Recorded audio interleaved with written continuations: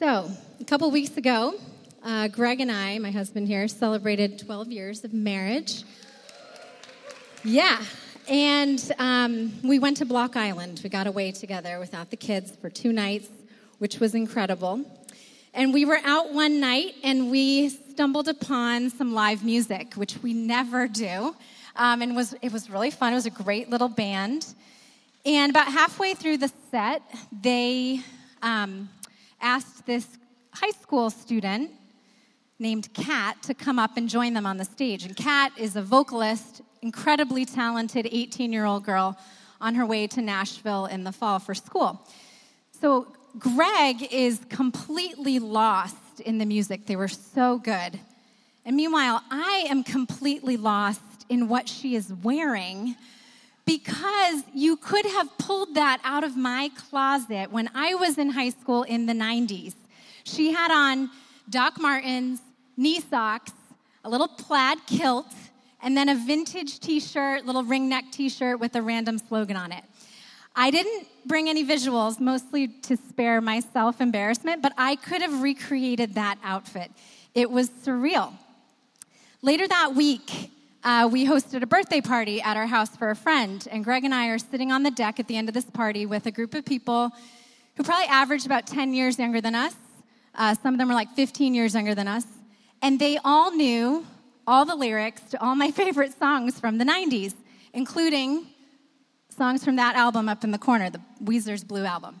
So it was this surreal experience. I'm in the middle of this throwback week. And then this morning, I get to church, and my friend Sarah is like, oh, guess who I saw last night? I saw New Kids on the Block. I'm like, what decade am I in this morning? I'm in the middle of this throwback thing that's happening. And here's the thing about throwbacks. Throwbacks are great for everybody.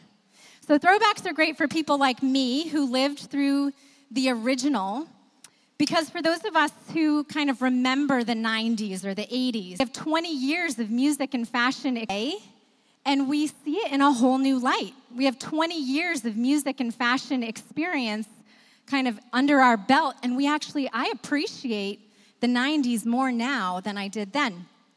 I also remember things I've forgotten, so I can't tell you how fun it is to be out somewhere and to hear a song that I haven't thought about in 20 years, but I know all the lyrics. It's amazing. So throwbacks are great for people like me who are seeing the past in a whole new light. Throwbacks are also great for this singer, Kat, and other people, like these folks on the deck, who are just discovering this precious thing for the first time. And the reason it's great for them is basically we're watching the past come forward and begin to inform our current experience here in 2017. The 90s are beginning to influence fashion and music trends all over again. I bet a lot of you are wearing things like chokers and denim and overalls that we haven't seen in a while. So the past begins to influence the present. Throwbacks are great for everyone. So today we are beginning a new series called Throwback. What ancient stories about snakes, giants, floods, burning bushes, and brothers selling brothers into slavery teach us about God, love, and what it means to truly live. So over the next few weeks, we're going to be looking at some classic stories from the Old Testament. Stories about God's relationship with humanity before God sent his son Jesus to be born and live on earth as a human. Scripture tells us that it is Jesus who fully reveals to humanity what God is like. How do we know what God is like? God is like Jesus. But it's not like when Jesus was born, God changed. We sometimes are tempted to think that the God of the Old Testament is one way and the God of the New Testament is another way, and that's actually not true.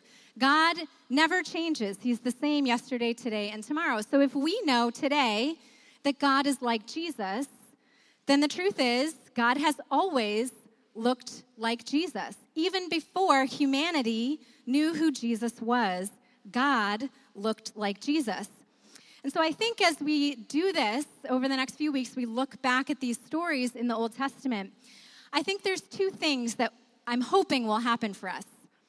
First, kind of like me looking back on the 90s with a fresh perspective, I think we will look back on these stories with fresh eyes. We'll see things in these stories that even the people who wrote them could not have seen. Because for those of us who know Jesus, we'll kind of marvel and wonder at the way that these ancient stories point to Jesus. So that's one thing. And then the second thing, kind of like the way the 90s are beginning to influence today, we will hopefully be able to see how these stories actually can influence our current relationship with God. We will see elements of God's character in these stories that were true then, will be true tomorrow, and are perfectly relevant today to our current relationship with God. Now, if you're here today and you're not a follower of Jesus, welcome. We're glad you're here. This is a safe place for you to be. And I hope that these stories will give you kind of like an unexpected perspective on Jesus. So I hope that is true for you today. So to start us off today, we are throwing it back to the story of Joseph. Now, Joseph's life, it spans 14 chapters of Genesis, from Genesis 37 to Genesis 50. So if you zoomed in on every little detail of Joseph's life, you could preach on his life all summer.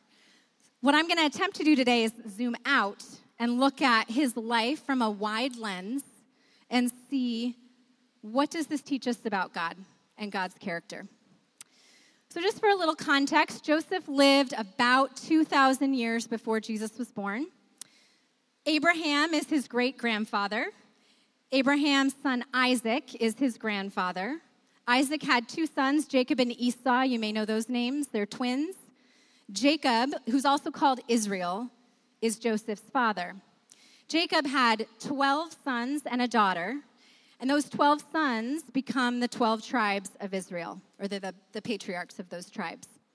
Joseph is the second youngest son, so he's number 11 in the birth order, and he's the favorite. So Joseph's life can be broken into 3 acts. Acts 1, 2, 3. I'm going to try to really briefly do the zoom out and tell you his story in 3 acts. So the first act is childhood.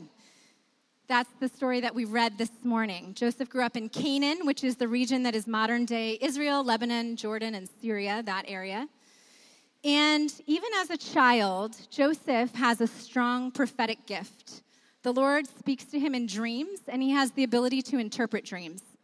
But as you can hear in the story that we read, at this point in his life as a teenager, Joseph is kind of a little punk.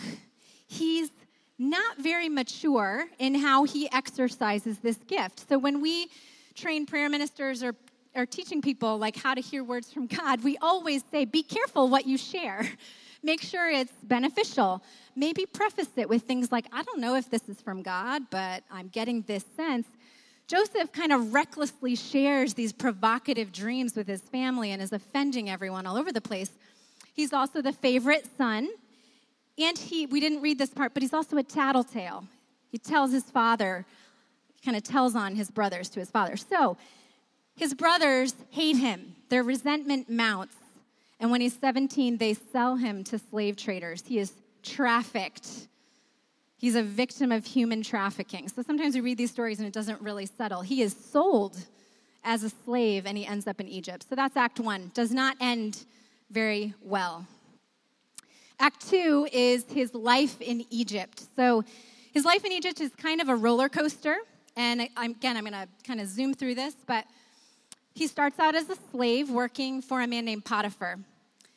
God gives him success, and Potiphar notices him and actually ends up promoting him to be in charge of his entire household. Things are looking up. Then things start looking down. Potiphar's wife takes an interest in him, makes some advances against him. He refuses. Then she accuses him of trying to rape her, and he ends up in prison. So now we're down at the bottom again. Joseph is falsely accused and ends up in prison. In prison, God gives Joseph favor with the prison warden, and eventually he ends up getting promoted and being put in charge of all the prison affairs. So again, starting to look up. In prison, he also continues to work on his prophetic gifts. He interprets dreams in prison. One of the people he interprets a dream for is the cupbearer to Pharaoh. And when this man is released from prison, Joseph says, put in a good word for me. And so things are maybe looking up. And then the cupbearer forgets him, and he languishes in prison for 2 more years. Roller coaster. Eventually, Pharaoh has a dream that no one can interpret. And at this point, it dawns on the cupbearer, oh, I know someone who can interpret dreams. And he remembers Joseph. And Pharaoh summons Joseph.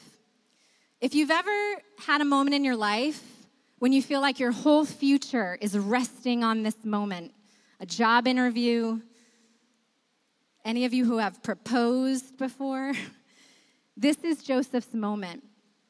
Chapter 41:15. So Pharaoh sent for Joseph, and he was quickly brought from the dungeon.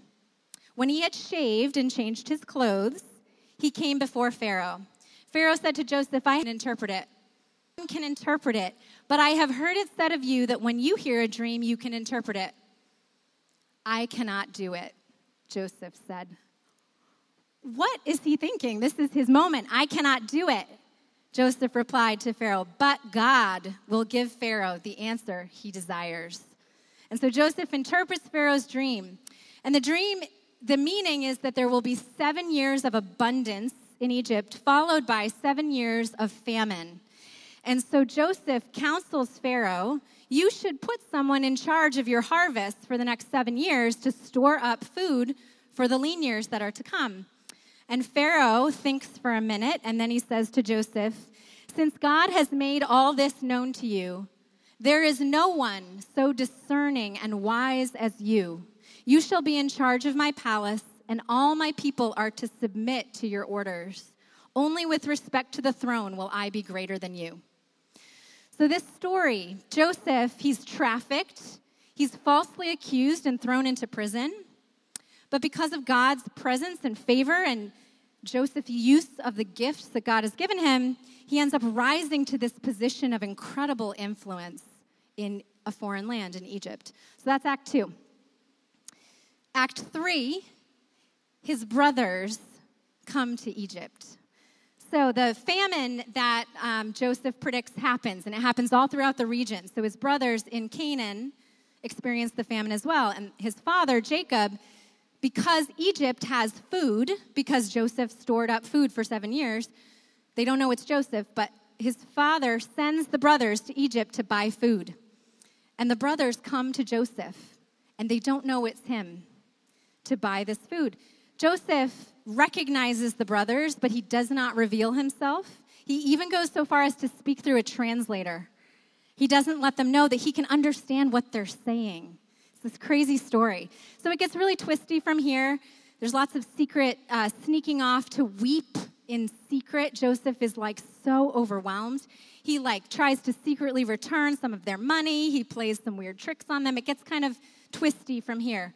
But eventually, after a few interactions with them, he tells them who he is. And it says in chapter 45, verse 2, when he did this, he wept so loudly that the Egyptians heard him, and Pharaoh's household heard about it. Joseph said to his brothers, I am Joseph. Is my father still living? He didn't even know.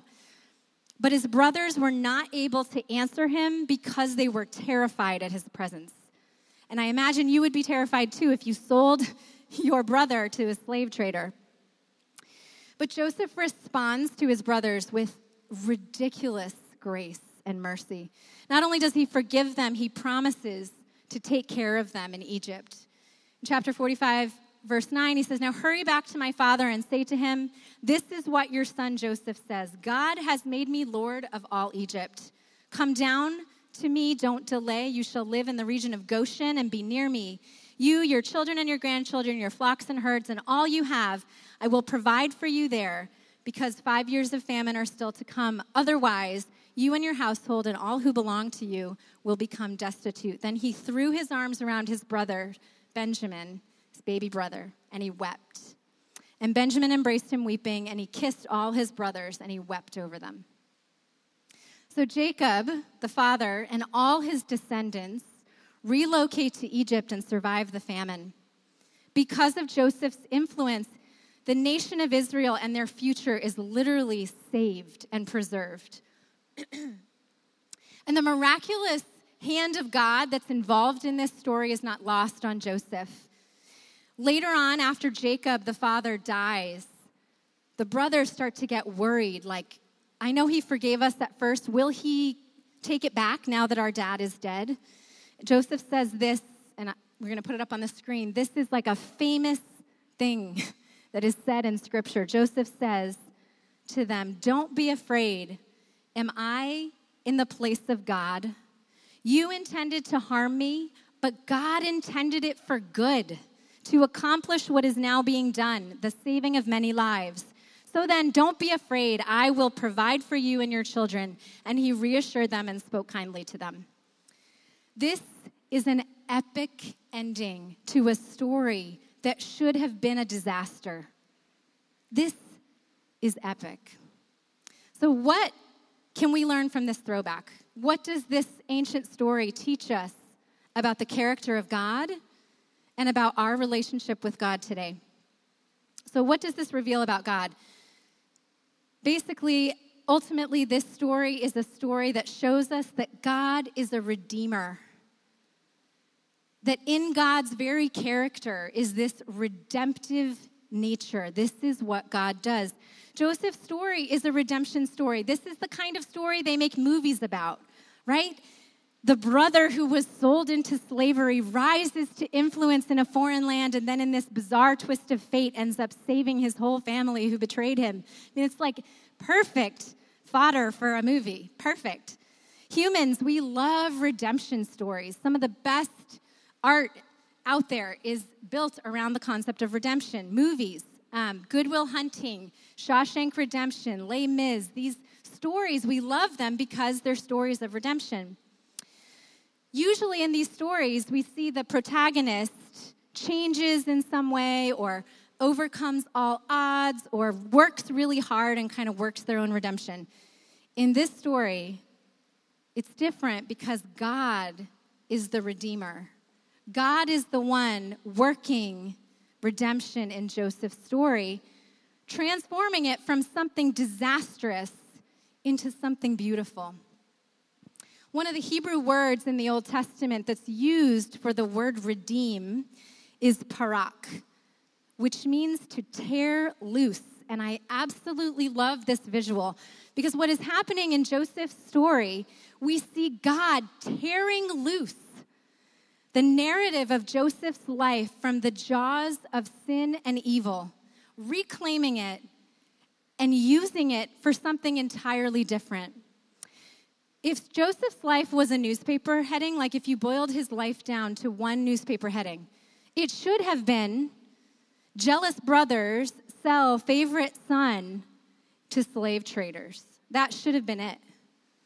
Instead, Joseph's headline is rejected son, shares wealth with estranged family, saves the entire nation.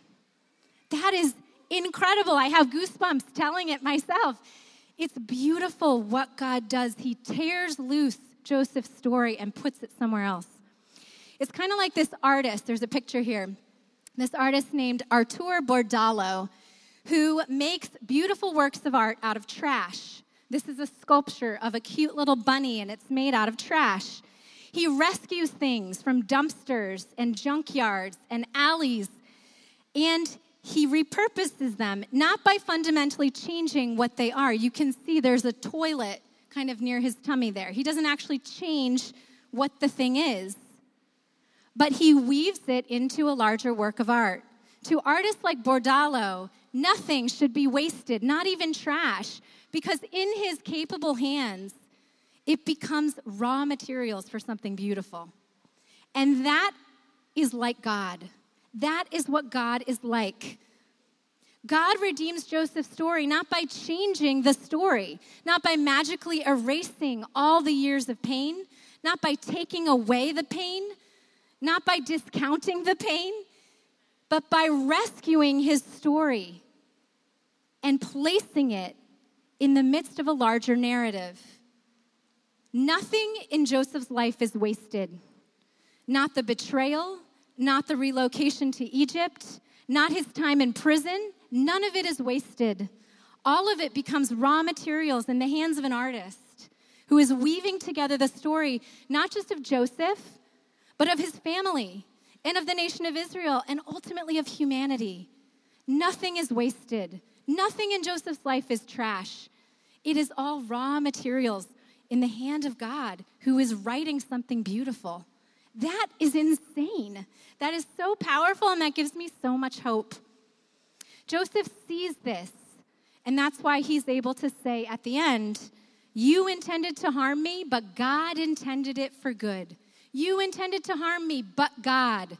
You intended whatever, but God. That is power. That is beauty. That is like nothing that we know in the world except God. What are the things in your life that feel like trash? That feel like wasted space? Like unredeemable things you'd rather just forget about? Maybe it's some massive, unexpected turn in the road, the loss of a job, some kind of failure in your life.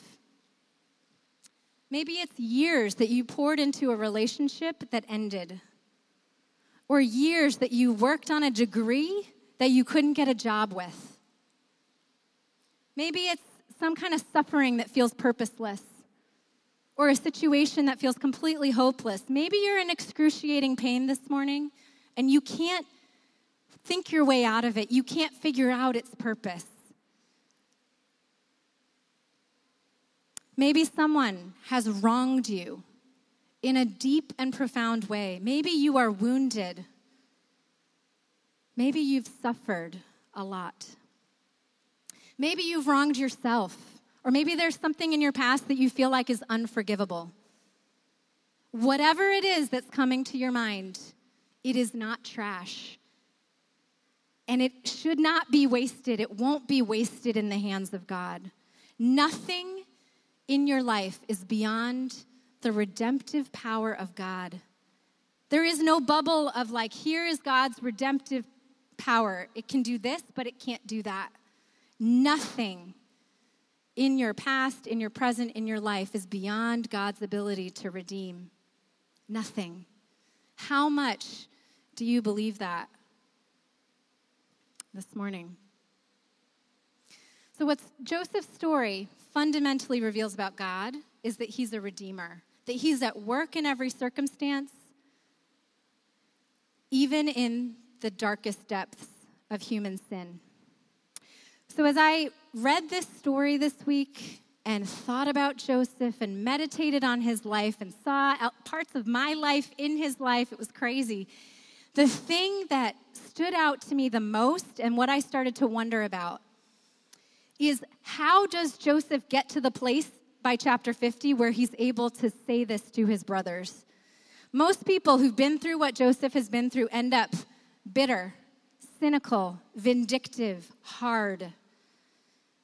But what we see in Joseph is that by chapter 50, he seems more humble, more thankful, more faithful, more generous, more kind than he was when we meet him. How the heck did that happen?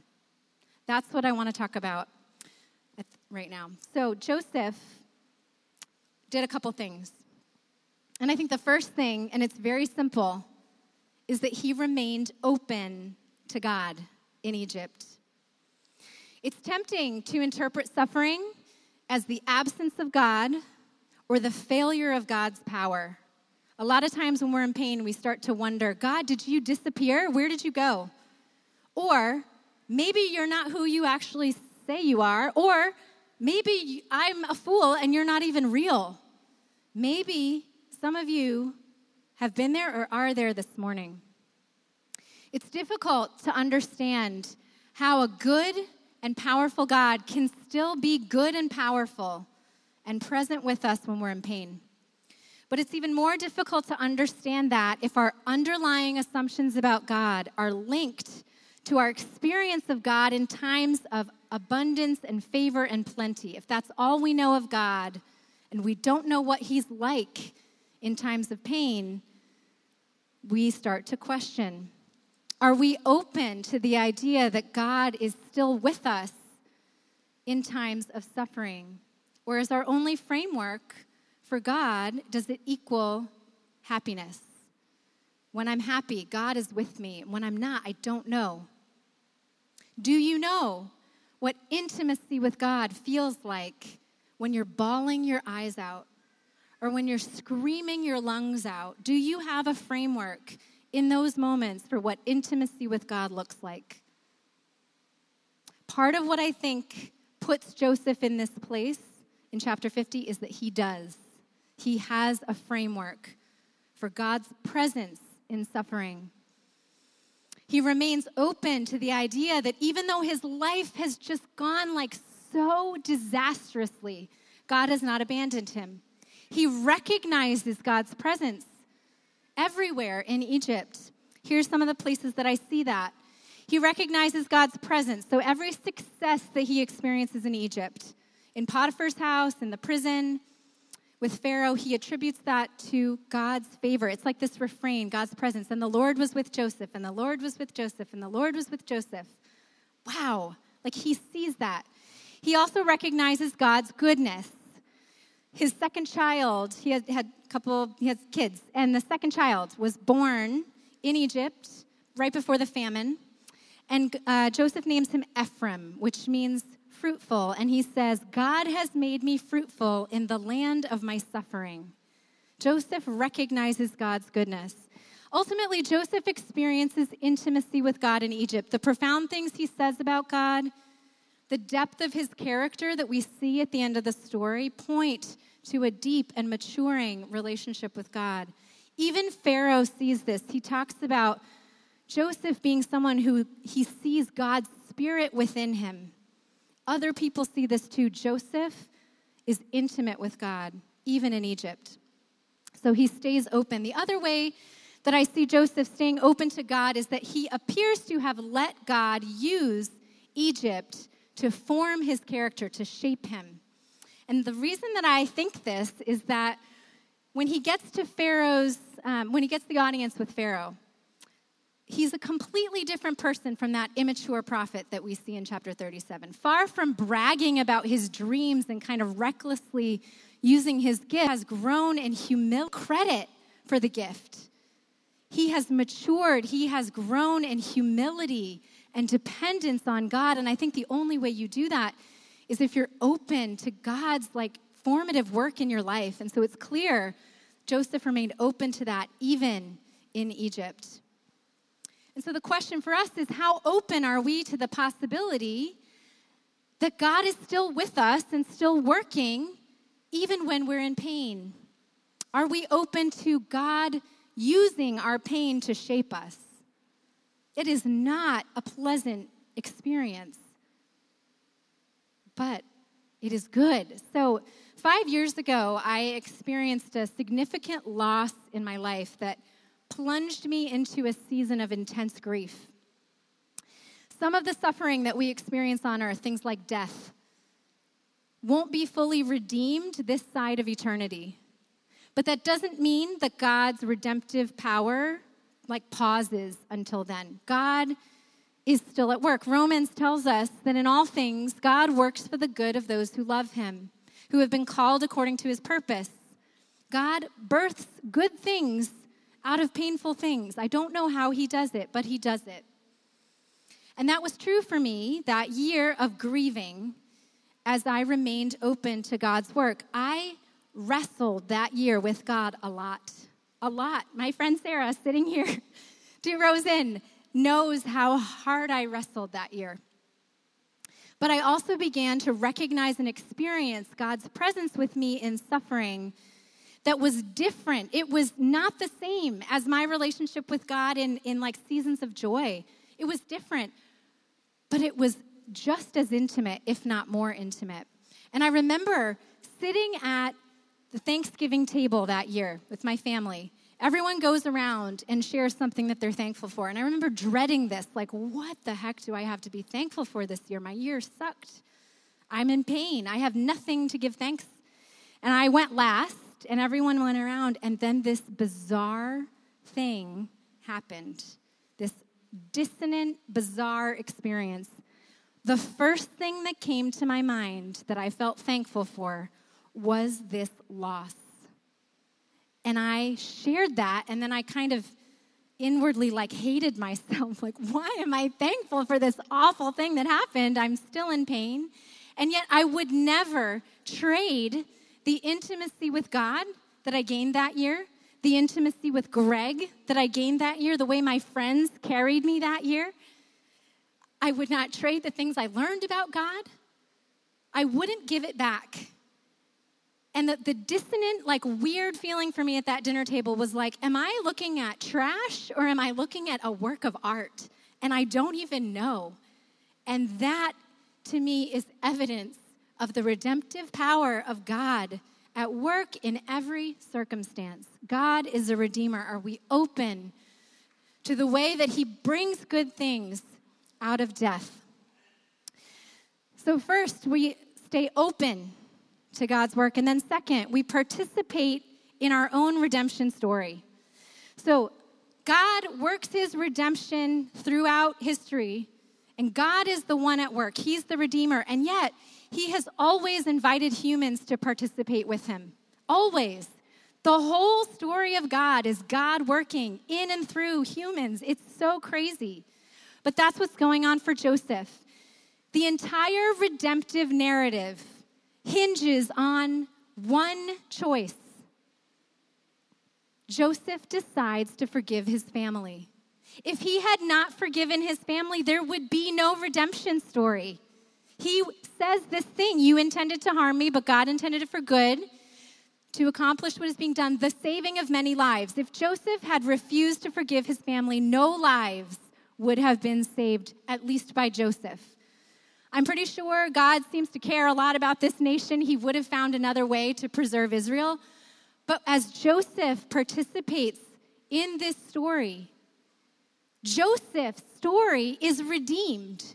Joseph's pain makes sense. Joseph has a completely different perspective. He sees his narrative placed into God's larger narrative. That would not have happened had Joseph not agreed to participate with God in this story. This is something that we talk a lot about at Sanctuary, partnering with God in the redemption of all things.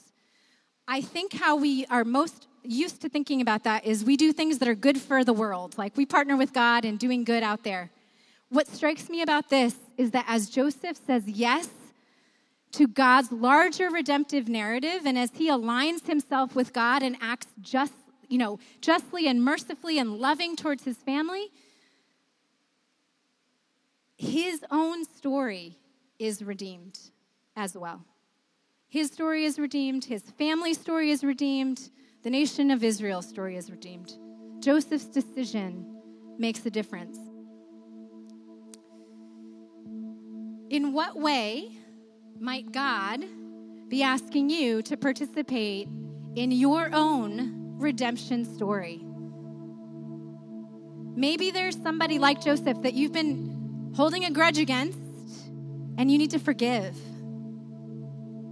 What ridiculous story could be written if you chose the way of mercy and love over the way of vengeance and bitterness? Or maybe there's some kind of healing that God wants to unleash in your life, and you've been resistant to it. You know what it is, but you're not willing. The redemption in your life could be there if you would say yes and allow God to work in your life. What's holding you back? Or maybe you have been sensing God's call into a relationship with him. Maybe you have never said yes to Jesus. You've been holding back. Your decision to say yes unlocks a redemption story that's still being written for you. There are ways that we're invited to participate in a larger redemption narrative that actually impacts our own stories.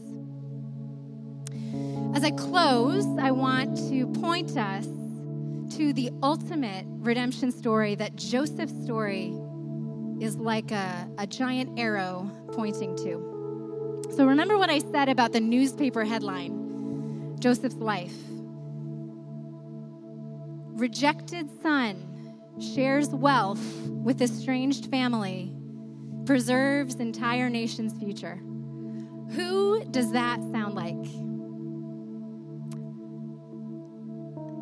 What story do you know that is the story of a favored son who was rejected by his human brothers and sisters, who was not just sold, but was put to death on a cross, who was left to languish not just in a prison in a foreign land, but 3 days in the grave?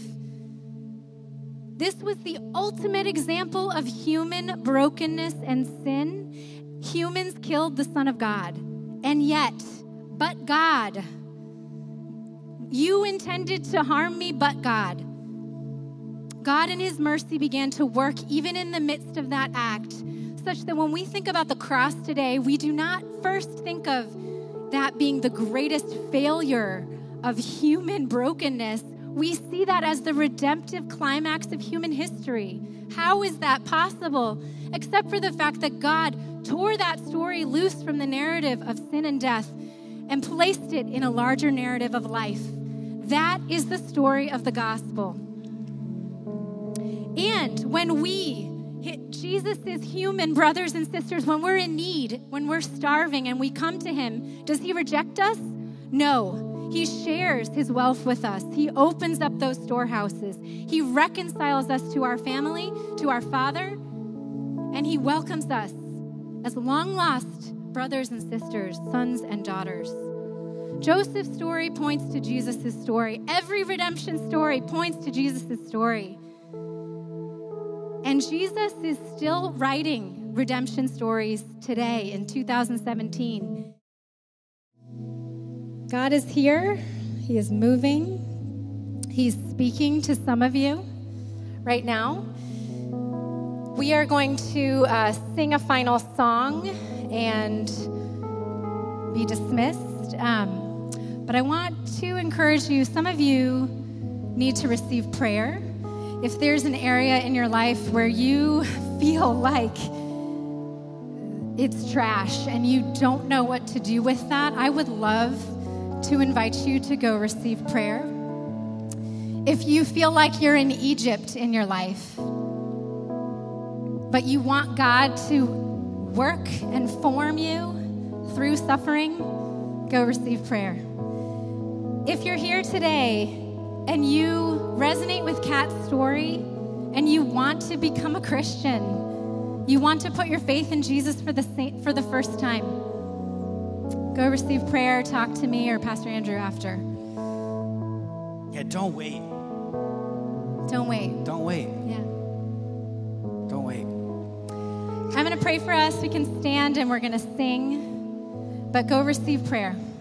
If Jesus, we love you, is beating right now, that probably means he wants to talk to you. Jesus, we love you. We trust in you.